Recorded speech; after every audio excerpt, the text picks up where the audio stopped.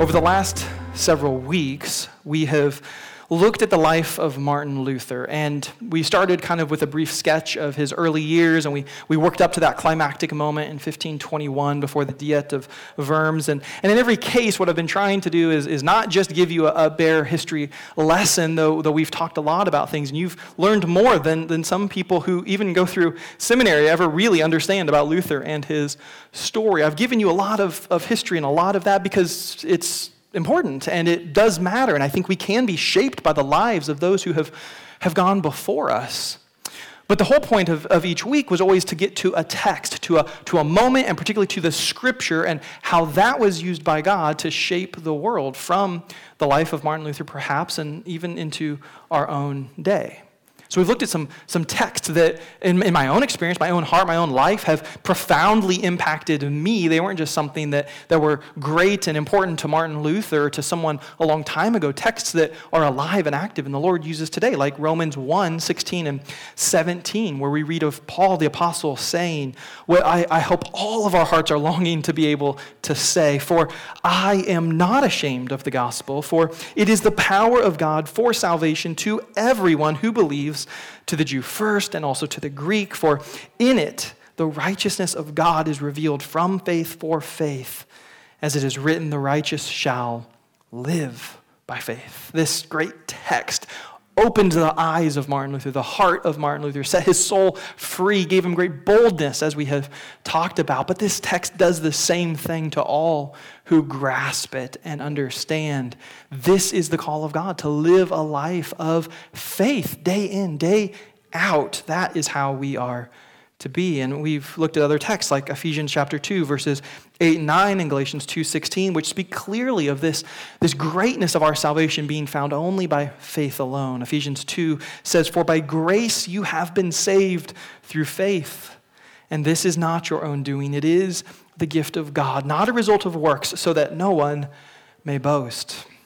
Galatians 2 tells us, "For we know that a person is not justified by works of the law, but through faith in Jesus Christ, so that we also have believed in Christ Jesus in order to be justified by faith in Christ, and not by works of the law, because by works of the law no one will be justified."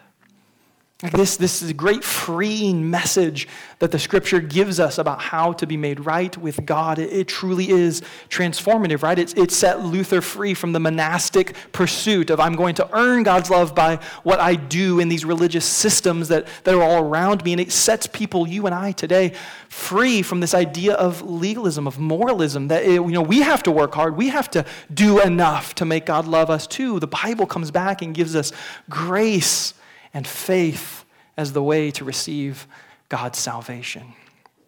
And we saw in the last few weeks the example of the three Hebrew men who really truly believed in the power and the providence, the rulership, as we even sang this morning, of their God, and how that gave them boldness to stand before Nebuchadnezzar in ancient Babylon and say, "We will not sin against our God. Though you may take our life, we will remain faithful to him."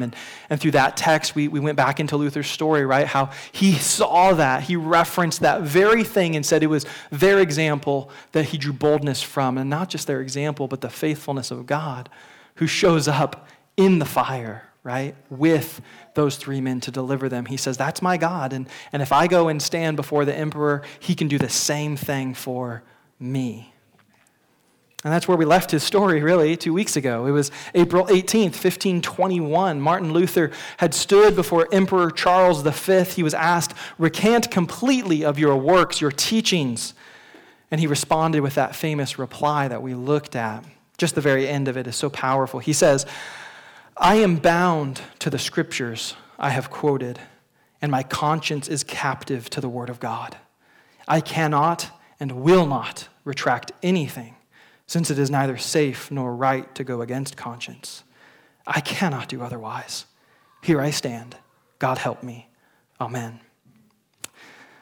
There's a lot of good phrases in there, but one that stands out to me in the title of our message this morning is that phrase of Luther's declaration of what it is that held him so secure. He said, "I am captive to the Word of God." Now, we left Luther there 2 weeks ago. And over these last 2 weeks, I've been asked multiple times by multiple different people, So, what happened to Luther? Like, we gotta know. What was the end of the story? Well, that's a good question, and it's a answer I want you to have. So today I want to pick up the story from right there. Martin Luther gives his response, and that's basically it. It was late in the day. He makes his speech. First, he makes it in Latin or German. Then he does it in Latin. And those who understood what he was saying thought, this is amazing, this is pivotal, there's a lot of conversations going on, and it's late, and the emperor says, all right, we're done, and he dismisses the Diet, and everyone kind of goes away for the night. And the next morning, the Diet reassembles, and Charles, the emperor, Charles V, is ready to deal with what he heard the night before. But the response of Emperor Charles V was not a sense of awe. It wasn't encouragement. It wasn't inspiration. It wasn't yes, that's right at the heart of what the Christian life should be like, right? It's not the response I have when I read Luther's statement. In fact, Emperor Charles V asked for response, but everyone was still processing, kind of reeling from what they had just witnessed. This little monk from nowhere, a nobody, standing up to the most powerful person on earth at that time in defiance. I will not recant. And they were trying to figure out, what do we do with this? And so since he couldn't get answers from those in the room, Charles said, I will read to you what I have written. And he read out this statement the very next morning after the Diet had reconvened. Charles says, I am determined to use all my kingdoms and possessions, my friends, my body, my blood, my life, and my soul. And I declare that I now regret having played so long the proceedings against Martin Luther and his false doctrines. I am resolved that I will never again hear him talk, and to now act and proceed against him as a notorious heretic and enemy of the empire. This was the exact response that the papacy wanted. The emperor was declaring his full support would be behind the papal bull. Remember the document that the Pope, Leo X, had issued calling Martin Luther a heretic, condemning his teachings, telling him he must recant of all of it. And of course, Luther very famously took the papal bull after he had received it and threw it into the fire publicly. Now, the emperor himself was resolved that he would see Luther and his teachings destroyed. It was simply a matter of this time of how do we do it and when. Because political pressure was mounting and fear of a revolt by the German peasants who loved Luther was a real threat. As soon as this statement was read by the emperor, it began to spread, and there became the real possibility of an uprising would take place by the common people there in Worms. Some of the more politically sensitive who understood what was probably going to transpire if Luther was gone and seized by imperial soldiers right then, they understood there would be a riot, there would be death, there would be great destruction. They were able to kind of step in and delay Charles a little bit from executing immediately this rash sense of action that he might have taken. So for 3 days, Luther was actually privately addressed once more, this time by the archbishop of the area. He was trying to convince Luther to do anything he could to recant or to trap Luther into saying something that may turn the common people against Luther and onto the side of the emperor. The whole goal was to do this in such a way to get some result that no uprising would happen. And in the course of the questioning and the discussion over and over and over, Luther just kept coming back to the same thing Luther had kept coming back to in all of his teaching up to this point. He kept maintaining that Scripture was the highest authority and the only reliable authority for the Christian. He wanted to have his teachings and his doctrines judged by the Word of God, not by the Pope, not by the opinions of some scholars who had written different books, not by how long traditions had been held. He wanted to be heard out on the basis of the Word of God. And so Luther was making the same bold statements he'd been making before, referring to the authority of God and his word as being even higher than the authority of popes and emperors even. He was citing texts like Isaiah 33:22, saying, "For the Lord, Yahweh, is our judge. The Lord is our lawgiver. The Lord is our king, and he will save us." Or Psalm chapter 9, verses 7 to 9. "The Lord sits enthroned forever. He has established his throne for justice, and he judges the world with righteousness. He judges the people with uprightness. The Lord is a stronghold for the oppressed and a stronghold in times of trouble. And Luther even went to texts like Matthew 15, verse 3, where Jesus said, "Why do you break the commandments of God for the sake of your traditions?" He continues in verses 7 to 9 by saying, "You hypocrites, well did Isaiah prophesy of you when he said, 'This people honors me with their lips, but their heart is far from me. In vain do they worship me, teaching as doctrines the commandments of men.'" The texts like this were far more to Luther than just verses that you would come across in Bible study or devotional reading throughout the year. These were far more than just the words that applied to ancient situations and ancient followers of God.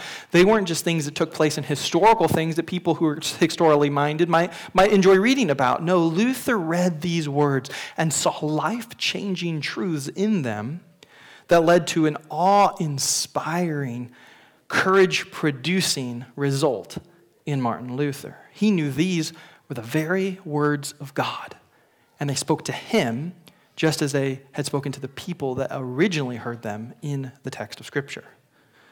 Again, I don't want us to have a wrong view of Luther. Luther was not just a man who was born bold. He wasn't just naturally eager for a fight. He didn't want to just make changes for the sake of changes. Luther was a man who was profoundly shaped, radically changed, really, by the Word of God. All of the boldness that we see and admire in Luther, all of the resolve that he had to fight against sin and darkness and the captivity of false religion, it came from him himself being transformed and led by the Word of God. These were not his own thoughts that led him to do the things that he did. He knew what it would cost. He suffered greatly for what he did. He was hated by so many because he stood for truth and in the light against sin. It wasn't for Luther, and it still isn't today, easy to do this. This, my friends, is not the key to a happy, easy life in this world. Luther did what he did because he truly was, as he said before the emperor himself, held captive to the Word of God. Luther firmly believed that the course of action he had undertaken, this commitment he had to teach the Scriptures as the highest authority, to refuse to propagate spiritually deadly traditions, to be a person who would live in the light and holiness of God, as uncomfortable and as exposing as that was for him and for everyone who is in that position, he must do that rather than hide in sin and darkness and lies for the sake of his own comfort. Luther believed this was the calling God himself had put on his life, revealed to him through the Word. And Luther further believed this was really what was true for all true Christian people. So toward the end of those 3 days, the archbishop's exasperated. Luther is not caving on this. He wants to go back to Scripture, back to Scripture, back to Scripture, and he just won't stop saying that. And so he says to Luther, "So what would you have us do? How can this matter of who is right, you alone or the entire Roman Catholic Church and the Pope himself? How can this be settled? What do you say?" Luther said, "You would do well to heed the counsel of Gamaliel in Acts chapter 5 and let God be the judge of what is right through what history will reveal." He was citing this text, Acts chapter 5, verse 38 and 39. "So in this present case, I tell you, keep away from these men and let them alone. For if this plan or this undertaking is of man, it will fail. But if it is of God, you will not be able to overthrow them. You might even be found opposing God." Again, I think Luther had great insight and a wonderful grasp on the Word of God, or rather, as he would say, the Word of God had a wonderful grasp on him. I think Luther's quite right in what he says here. This is one of the great values of history and learning from history, looking back historically, because we're able to see more sharply the things that we fail to see clearly when we're in the midst of moments, when we're able to reflect back with the temper of history applied to it. Reflection is an incredibly powerful and incomparably beneficial thing, though it's often destructively neglected in our lives. In these moments that Luther was in, and in the moments like the ones we live in right now, when emotions are high, when not all the facts are known or being really weighed out properly, we can simply feel compelled to react rather than to really understand, and we can come to bad conclusions, right? Anybody made a mistake in a moment that upon reflection you've realized, well, that wasn't the best thing I should have done? time has a way of helping us see what we're often blind to in the moment. And so looking back on Luther's day from our vantage point, all of these years later, we can clearly see this calling that he felt, this calling he was living out, this idea of the Reformation principles that he was preaching and proclaiming, they were really truly of God.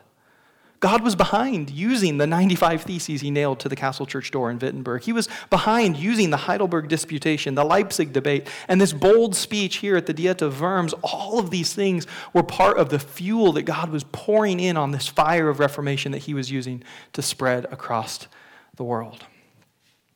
Now, of course, we see the benefit of history and look back and understand, that's what's taking place. But imagine you're sitting there in that moment.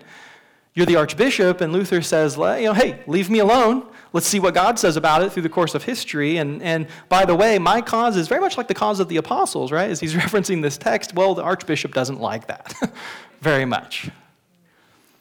But as I said, everything in these 3 days, all these discussions were always being filtered through political calculations. And so what ended up being the case was the emperor, it was well known, he had promised Martin a passage of safe conduct to and from the Diet of Worms. And many times those promises would be made, then they'd simply be broken whenever it benefited the emperor or the pope or whoever had given the promise. And the story of Jan Hus, who just 100 years before this, about 1415, he had been promised safe conduct to come to the Council of Constance and was promised, come, explain your views, and you can then go back to where you were, and we'll judge and we'll determine what's going on. And as the moment he arrived, he was seized, arrested, thrown into prison, over and over again told, recant, recant, recant. He refused, and so they took him outside the city, put him on a stake, put wood all around him, and burned him alive. And everyone knew this. Luther knew this had happened. The common people knew this was happening. And so the common people were sick of this. If the promise of an emperor or the pope to even give safe conduct can't be trusted, what can be? And so people knew that if this were to happen with Luther, it would not be taken lightly. And the people who were doing these political calculations thought it's a real possibility that the commoners would rise up and there'd be great rebellion. So the emperor determined he would hold true to his word. Though he had just said he would mobilize everything he had against Luther, he would give Luther 21 days. Luther could return to Wittenberg, put his things in order, see his friends once more. He would not be arrested and killed there in Worms. So Luther was cheerful when told this news. He again echoed Acts chapter 5, this time verse 41, and said, as it pleases the Lord, blessed be the name of the Lord, for I have been found worthy to suffer for the name of Christ. So on April 22nd, Luther and his friend Amsdorf, who had come with him from Wittenberg, got back into the cart that they had rode in on and began this long journey back home from Worms to Wittenberg. Amsdorf publicly was worried. He said this to many people. He was worried assassins would be laying en route, that Luther really had no chance of making it home to Wittenberg. Either the emperor or the pope had sent somebody to kill Luther along the way, and they were just trying to hide the fact by saying that he would be able to return to Wittenberg. And despite that really being a strong possibility, things like this happened all the time at this point of history. Luther publicly declared, regardless of the risk, he wanted to go home. He wanted to see his friends, his flock, the church that he pastored once more. And he'd be honored to have stood firm for the word of God, no matter what came ahead. So they began the long journey, and Luther was kept safe through various stops and towns all along the way. And as they were beginning to get closer to Wittenberg, felt much safer. We're on kind of familiar ground, areas near where Luther had grown up, even had family members there. They're getting closer, just a few days away from home. And on March 4th, 1521, the fear that Amsdorf had publicly expressed was realized. As the cart went down into a ravine, they were in the midst of dark shadows all along this path, crossing to the other side. And suddenly they heard the echo of galloping horses approaching. Very quickly, a group of armed knights, helmets on, crossbows aimed at the cart, pulled up and demanded, with very coarse language, to know who this driver was transporting in the cart. The man understood his life would be at an end if they didn't like what he said, so he said, I better say the truth. I'm transporting the Dr. Martin Luther. It's him. Don't kill me. I'm just the driver.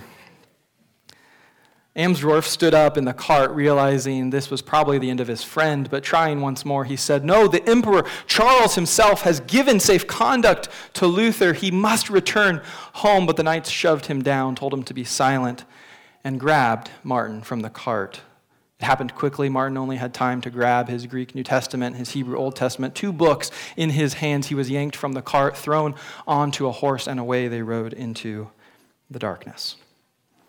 The cart driver, Amsdorf, and another monk who had actually been with them since the last town all turned back and went back to the town they had left about 5 miles behind them and reported the terrible news. Dr. Luther has been kidnapped. And everyone knew what that meant. By the time they had reached the town, Luther was probably already dead in a ditch somewhere. His body would never be found. No one would ever know what awful things truly happened to him. The news spread rapidly, and the imperial powers and the papal powers were very pleased. Of course, they didn't take any credit for what had happened. There would be no actions admitted on their part. But one of the most famous German artists of the day, upon hearing of this kidnapping, wrote this lament. "Oh," he said, "I know not whether Luther lives or is murdered, but in any case he has suffered for the Christian truth. If we lose this man, who has written more clearly than any other in centuries, may God grant his spirit to another. His books should be held in great honor and not burned as the emperor commands, but rather we should burn the books of his enemies. Oh God, if Luther is dead, who will henceforth explain the gospel? What might not he have written for us in the next 10 or 20 years?" Now, again, we're looking back onto history with our perspective, and perhaps hearing that, though I think you can sense the emotion in that, maybe even relate to the emotion of that, we might be thinking, yes, okay, surely there's loss and despair and concern about the future there, but I mean, come on, aren't you overstating it a little? I mean, he's just a man. Shouldn't the focus be a little bit more on the Scripture and on the Word of God rather than the works, the writings of Luther, what he had or could produce? After all, if you've been under my teaching for a while, you know the unique nature of Scripture the same way Martin Luther himself did. Passages like 2 Peter 1:21 are ones we have talked about. For no prophecy was ever produced by the will of man, but men spoke from God as they were carried along by the Holy Spirit. He's the author of Scripture, right? Not just the men who wrote the things down, it's God himself. In fact, that's what 2 Timothy 3:16 and 17 tells us about the nature of the Word of God. All Scripture is breathed out by God and is profitable for teaching, for reproof, for correction, and for training in righteousness, that the man of God may be complete, equipped for every good work. You and I, we know in light of texts like this that Scripture is far more important than the writings of any theologian or reformer even. So did the people of that day just not understand that, or was it just shock and sorrow and grief that was speaking in statements and laments like that? Actually, I think it was probably more than anything else due to the fact that the people of that day actually had a concept of what the Scriptures really were, but they did not still have the Bible in their own language. See, Luther cited Scripture, he would say liberally, but not in a bad way, meaning all the time. His books were filled with the Word of God. His preaching was filled with Scripture. He was making it understandable. When Luther would write and when Luther would preach, he did so in German. And so for the common average person who didn't understand Latin, who of course could not read Greek or Hebrew, from hearing Luther preach or reading the works of Luther, they were seeing and hearing more Scripture, more of the Word of God than they ever really had before. Even in that day when the Mass was conducted, it was all in Latin. So even if you went to the church and the priest was leading a service, he was saying everything in words you could not understand.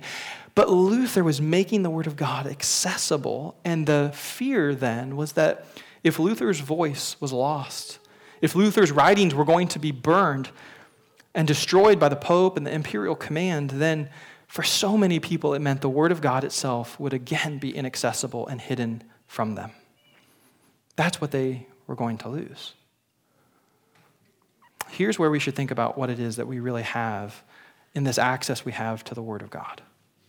I've said this many times before, and I'll continue to say over and over again for the rest of my life, and to every group that I have the chance to teach at length, or especially those who I have a mandate from the Lord to pastor. The gift that we have been given in access to the Word of God in our language is greater than every other blessing that we have. And that's a big statement. I totally get that. but I would stand behind it. I really sincerely believe there is no greater gift in your life. It's not your home. It's not the money in your bank account. It's not the family heirlooms that you possess. It's not the land that's deeded into your name. It's not your family. It's not your friends. It's not your abilities, your skills, or your knowledge. It's not even this great gift that we have of being free and able to gather together with God's saints in a building like this, though I'm convinced this gift is vastly underappreciated in our day, even with everything we see in the world going on that should make this moment so sacred, so special to each one of us. It's still vastly underappreciated, but this gift, this assembly gift, does not compare to the gift of the Word of God in our language that you and I can understand. The greatest gift that God has given his people is access to his word in our own language. Understand clearly why this is the case. It is only here in the scriptures, through reading his word, that we objectively and truly hear from God. In the scriptures is where he reveals himself to us, to be known personally by us as he really is. You can know there is a God by looking at nature all around you. You can understand that God must be powerful, that God must be creative, but you will not know that God is loving. You will not know that God's plan of redemption unless you meet him in the pages of his word. He is not only here in the Bible given us his name, but he demonstrates for us the fullness of his character. He proclaims his promises to us. He shows us in the scriptures our greatest need and his glorious solution found in the gospel of Jesus Christ. The scriptures that we have, these 66 books here, are the highest authority and the greatest gift in the Christian life. This is what we mean when people like me who like the old stuff use the Latin phrase sola scriptura. Or in English, the phrase scripture alone. We mean scripture is the highest authority and the greatest gift of God alone. There's nothing else that compares to it. It stands above all else. It's what Luther understood. It's what Luther was proclaiming in his day. The Bible's unique. It's above everything else. It's more valuable than anything else. This passage in 2 Timothy, as we've often pointed out as we've studied it, uses vivid, pointed language to drive this home for us when it says, all scripture is breathed out by God and profitable for teaching, for reproof, for correction, and for training in righteousness, that the man of God may be complete, equipped for every good work. Scripture is unique. It's the only thing in all of creation said to be theopneustos, is the Greek word, breathed out by God, as it is translated here. These words of God are the words of God. So they teach, they give us reproof, they correct us, they train us, they make us, the text says, able to be complete and equipped for every good work. This is what we need, my friends. This is what we need.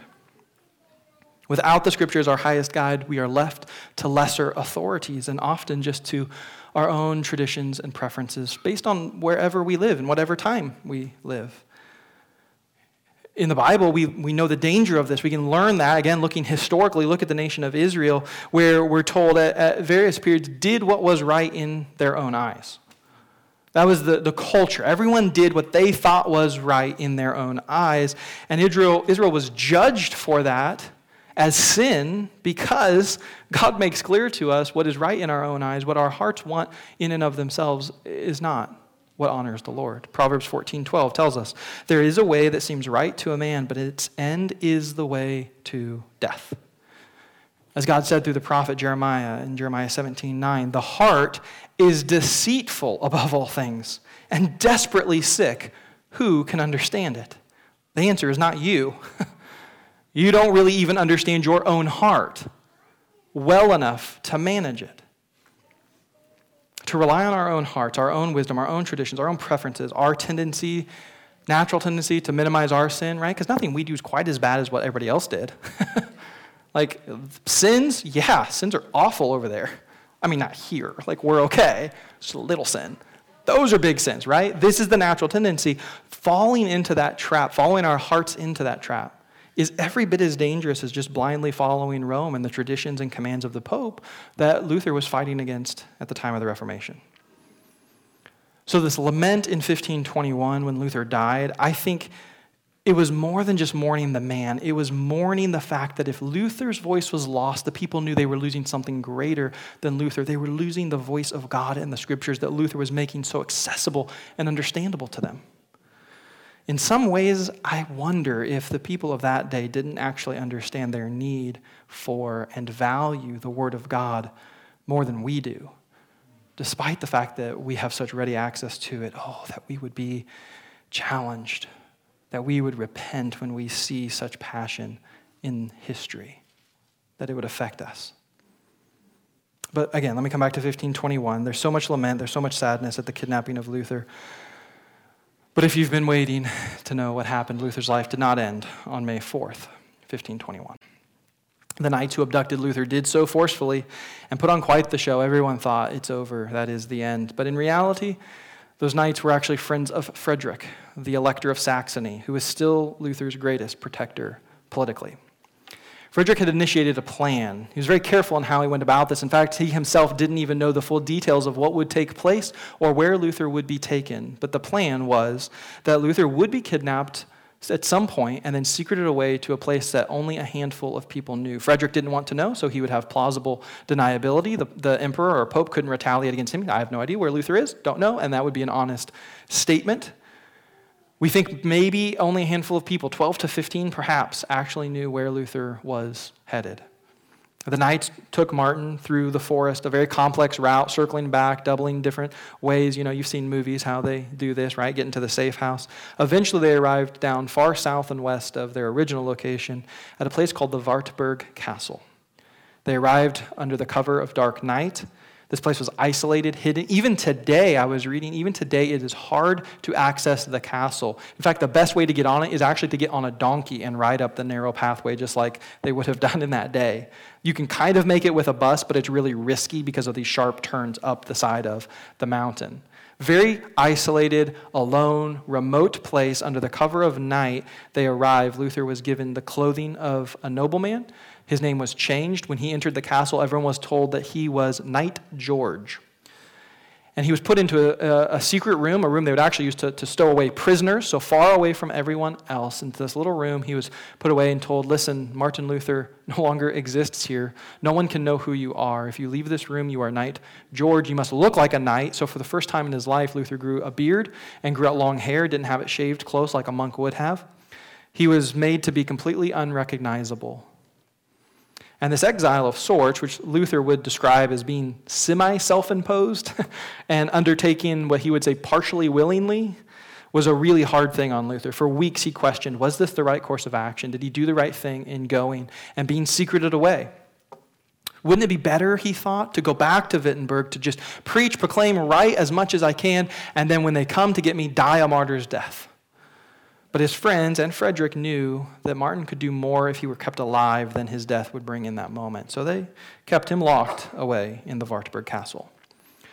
And Luther wrote a lot of letters, wrote theological tracts, wrote devotionals, wrote sermon outlines. His pen was not idle. Quite busy. In fact, a stunning amount of writing is produced at this time from Luther. Even by modern standards, it's amazing how much he was able to do, largely because of the fact that he could do literally nothing else. He wasn't allowed to leave his room for fear of being seen or recognized for months into this exile. But it was after a few weeks, having written letters to friends, the few who knew where he was, and some things like this, and putting down his thoughts and that type of stuff, it was Luther's deep conviction about the power of the Word of God that led him to undertake what was the most impressive and important task of the whole Reformation effort, up to that point and then beyond. Sitting in that room, Martin had only his Greek New Testament and Hebrew Old Testament. For a man who lived and breathed books like Luther, I'm thinking of myself, it'd be pretty hard if I had to, be secreted away and all my books were left behind. Luther had only these two books, and so he took his pen and reading through that, decided he would begin to translate the Bible itself into German. Not just a passage here or there for a sermon or for a work, but the Bible as a whole. And in the course of about 3 months, Luther translated the entire New Testament from Greek into German. That's a remarkable work, even by modern standards. And the work Luther did was so good, so accessible to people in German, that a few years ago when I was in Springfield, we actually had a young lady who was a foreign exchange student from Germany, and she was attending our church. And when I learned that German was her heart language, I wanted to get her a Bible, and I was able to order a Bible in German for her, and it is in large part the work of Luther. I mean, it was just incredibly good work he did in the space of 3 months. When he would finally get that completed, he used his dear friend Melanchthon, who's a fantastic scholar, one of the best Greek scholars of his day, to help him to do the final edits and prepare it for publication and then widely disseminate it throughout Germany. Luther, although he was locked away at the Wartburg Castle, was used by God to set free the Word of God in the language of the people. And it was the most important thing the Reformation ever brought about. The Bible is the greatest gift of the Reformation era. In Germany and other nations too. Tyndale was instrumental. We haven't talked about Tyndale, though we could. That's a whole other series, I guess. And his work to get the Bible into English and others into other languages as well. This was what truly changed the world, was the Word of God being accessible firsthand to people. The greatest gift that has come through the Reformation work is that we have his theopneustos, his words in our own language. So that even today, and in every age, when someone reads the words of God, we can be taught, we can be reproved, we can be corrected, we can be trained in righteousness and made complete, equipped for every good work. So we'll leave Martin at the Wartburg Castle. He spends about 11 months, 12 months in isolation there. Eventually, we may come back to his story. You'll learn about how he returns to Wittenberg. You'll learn about the many more years he lives and does more ministry. But I think there is a good point for us to kind of hang up the story of Luther, at least for this year. But my challenge and my hope is that as we've heard of the things that took place to here and then Luther's work there, that you and I would become people who are like Luther and would say that we too are captive to the Word of God. That we would again be known, as Christians have been known in various places throughout history, as people of the book. That this would become so central to us. Scripture would mark us, that conflicts would be solved by us going to the Word of God and doing what He says in obedience, no matter how difficult, no matter how countercultural that may be. That our daily lives would not just look like people around us, but in a slightly more moral sense, but that you and I would be people who have our whole lives restructured and shaped by the Word of God. And our love for learning and applying the words of God in our lives. That our hearts would be daily challenged, our actions would be regularly conforming to the Word of God. That we would be people who know and live in light of the gospel that we learn on these pages of Scripture that we have. That you and I, we'd be people who reject the temptation to follow our own hearts, our own ways, to defend our traditions, minimize our sins, all the death that our heart would lead us to. And instead, we would have the Word of God speak to us. That we would live daily as the Lord intends, repentant of our sin and pursuing Him in obedience to Him as transformed servants of Jesus Christ. That we would look in the Word and see the cross of Jesus Christ daily. Then, as we talked about last week, we would live truly soli Deo Gloria, to the glory of God alone. And I believe that if we were this type of people, that God would begin to use His Word in us to cause personal reformation, corporate reformation in our church, even if His grace would allow a widespreading reformation across our nation and others. It will come through the work of the Word of God. May it begin with us. This is the greatest gift of God, the most valuable inheritance of the Reformation to us. We must be people who see this and live in light of this in order to truly honor God. So worship team, if you'll come, I'm going to challenge you to respond to the word of the Lord today. And I'll encourage you to do so by meditating on the word of the Lord today.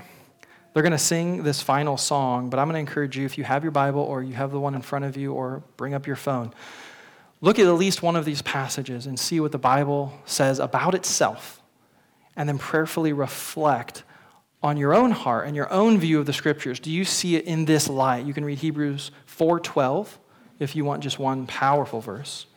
James 1:19 to 25 for a little bit longer section about what the Word of God would do and demand of us. Or go to Psalm 119 and read the whole psalm if you want a longer passage. But as you read this and as the song is sung, as it's these moments of prayer and reflection and repentance, ask that the Lord would make you too one like Luther, who is captive to the Word of God. Let's pray and respond. Father, we thank you for the Word. We thank you for the fact that here it is in our language, accessible to us, that in this moment of response right now, we can hear you speak without any mediation. It's your words. May we meditate on them. May they change us. May they shape us so that we would live lives truly glorifying you. In your name we pray. Amen.